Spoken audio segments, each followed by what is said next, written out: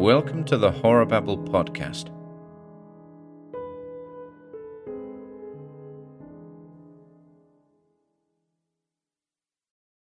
The Demon Lover by Elizabeth Bowen. Toward the end of her day in London, Mrs. Drover went round to her shut-up house to look for several things she wanted to take away. Some belonged to herself, some to her family, who were by now used to their country life. It was late August. It had been a steamy, showery day. At the moment, the trees down the pavement glittered in an escape of humid yellow afternoon sun. Against the next batch of clouds, already piling up ink dark, broken chimneys and parapets stood out. In her once familiar street, as in any unused channel, an unfamiliar queerness had silted up. A cat wove itself in and out of railings, but no human eye watched Mrs. Drover's return. Shifting some parcels under her arm, she slowly forced round her latchkey in an unwilling lock, then gave the door, which had warped, a push with her knee. Dead air came out to meet her as she went in. The staircase window having been boarded up, no light came down into the hall, but one door, she could just see, stood ajar, so she went quickly through into the room and unshuttered the big window in there. Now the prosaic woman, looking about her, was more perplexed than she knew by everything that she saw, by traces of her long former habit of life, the yellow smoke stain up the white marble mantelpiece, the ring left by a vase on the top of the escritoire, the bruise in the wallpaper where, on the door being thrown open widely, the china handle had always hit the wall. The piano, having gone away to be stored, had left what looked like claw marks on its part of the parquet. Though not much dust had seeped in, each object wore a film of another kind, and, the only ventilation being the chimney, the whole drawing-room smelled of the cold hearth. Mrs. Drover put down her parcels on the escritoire and left the room to proceed upstairs. The things she wanted were in a bedroom chest. She had been anxious to see how the house was. The part-time caretaker she shared with some neighbours was away this week on holiday, known to be not yet back. At the best of times he did not look in often, and she was never sure that she trusted him. There were some cracks in the structure left by the last bombing, on which she was anxious to keep an eye, not that one could do anything. A shaft of refracted daylight now lay across the hall. She stopped dead and stared at the hall table. On this lay a letter addressed to her. She thought first, then the caretaker must be back. All the same, who, seeing the house shuttered, would have dropped a letter in at the box? It was not a circular, it was not a bill, and the post office redirected, to the address in the country, everything for her that came through the post. The caretaker, even if he were back, did not know she was due in London today. Her call here had been planned to be a surprise, so his negligence in the manner of this letter, leaving it to wait in the dust, annoyed her. Annoyed, she picked up the letter, which bore no stamp, but it cannot be important, or they would know.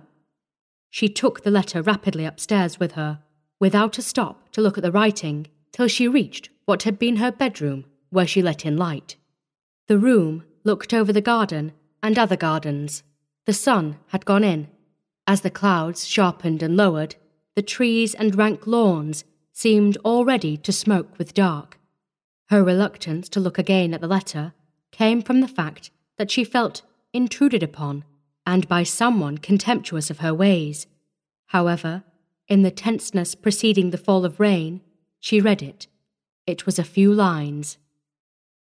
Dear Kathleen, you will not have forgotten that today is our anniversary, and the day we said. The years have gone by, at once slowly and fast. In view of the fact that nothing has changed, I shall rely upon you to keep your promise. I was sorry to see you leave London, but was satisfied that you would be back in time. You may expect me, therefore, at the hour arranged. Until then, K. Mrs. Drover looked for the date. It was today's. She dropped the letter onto the bed springs, then picked it up to see the writing again. Her lips, beneath the remains of lipstick, beginning to go white. She felt so much the change in her own face that she went to the mirror, polished a clear patch in it, and looked at once urgently and stealthily in. She was confronted by a woman of 44, with eyes starting out under a hat brim that had been rather carelessly pulled down. She had not put on any more powder since she left the shop where she ate her solitary tea. The pearls her husband had given her on their marriage hung loose round her now rather thinner throat, slipping in the V of the pink wool jumper her sister knitted last autumn as they sat round the fire. Mrs. Drover's most normal expression was one of controlled worry, but of assent. Since the birth of the third of her little boys, attended by a quite serious illness, she had had an intermittent muscular flicker to the left of her mouth, but in spite of this, she could always sustain a manner that was at once energetic and calm. Turning from her own face as precipitously as she had gone to meet it, she went to the chest where the things were, unlocked it, threw up the lid, and knelt to search. But, as rain began to come crashing down, she could not keep from looking over her shoulder at the stripped bed on which the letter lay. Behind the blanket of rain, the clock of the church that still stood struck 6. With rapidly heightening apprehension, she counted each of the slow strokes. The hour arranged. My God, she said. What hour? How should I? And after 25 years!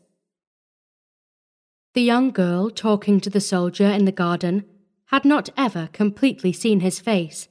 It was dark. They were saying goodbye under a tree. Now and then, for it felt, from not seeing him at this intense moment, as though she had never seen him at all, she verified his presence for these few moments longer by putting out a hand, which he each time pressed, without very much kindness, and painfully, onto one of the breast buttons of his uniform. That cut of the button on the palm of her hand was, principally, what she was to carry away. This was so near the end of a leave from France that she could only wish him already gone. It was August 1916. Being not kissed, being drawn away from, and looked at, intimidated Kathleen till she imagined spectral glitters in the place of his eyes. Turning away and looking back up the lawn, she saw, through the branches of trees, the drawing-room window alight. She caught a breath for the moment when she could go running back there into the safe arms of her mother and sister and cry, "What shall I do? What shall I do? He has gone!" Hearing her catch her breath, her fiancé said, without feeling, cold, "You're going away such a long way." "Not so far as you think." "I don't understand." "You don't have to," he said. "You will.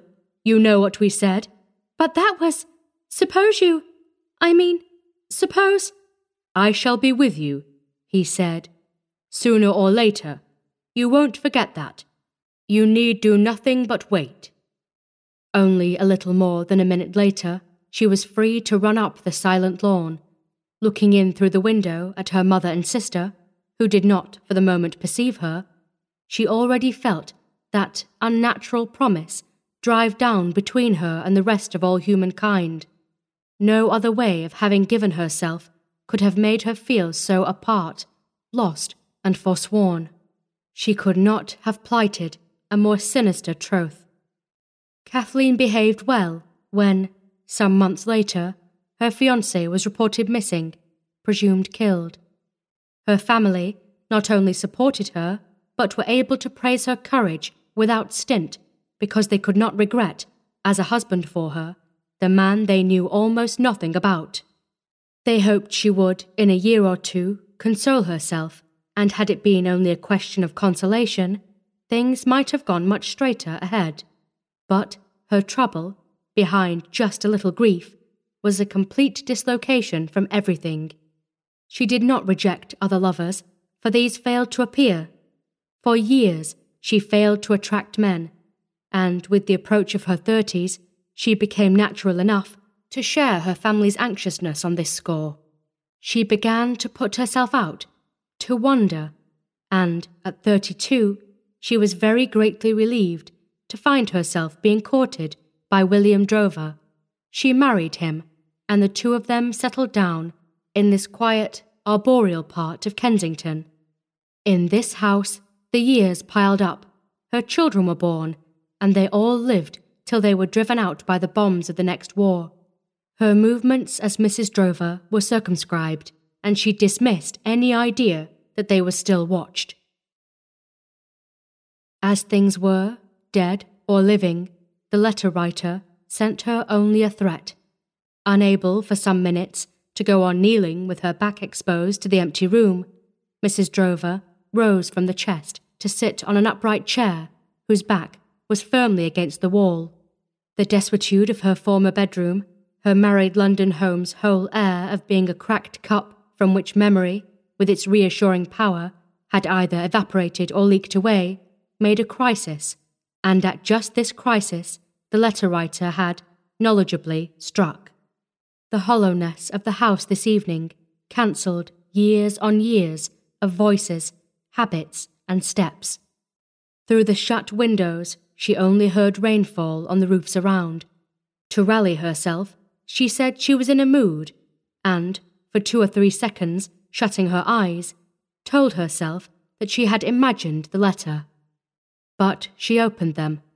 There it lay on the bed. On the supernatural side of the letter's entrance, she was not permitting her mind to dwell. Who in London knew she meant to call at the house today? Evidently, however, this had been known. The caretaker, had he come back, had had no cause to expect her.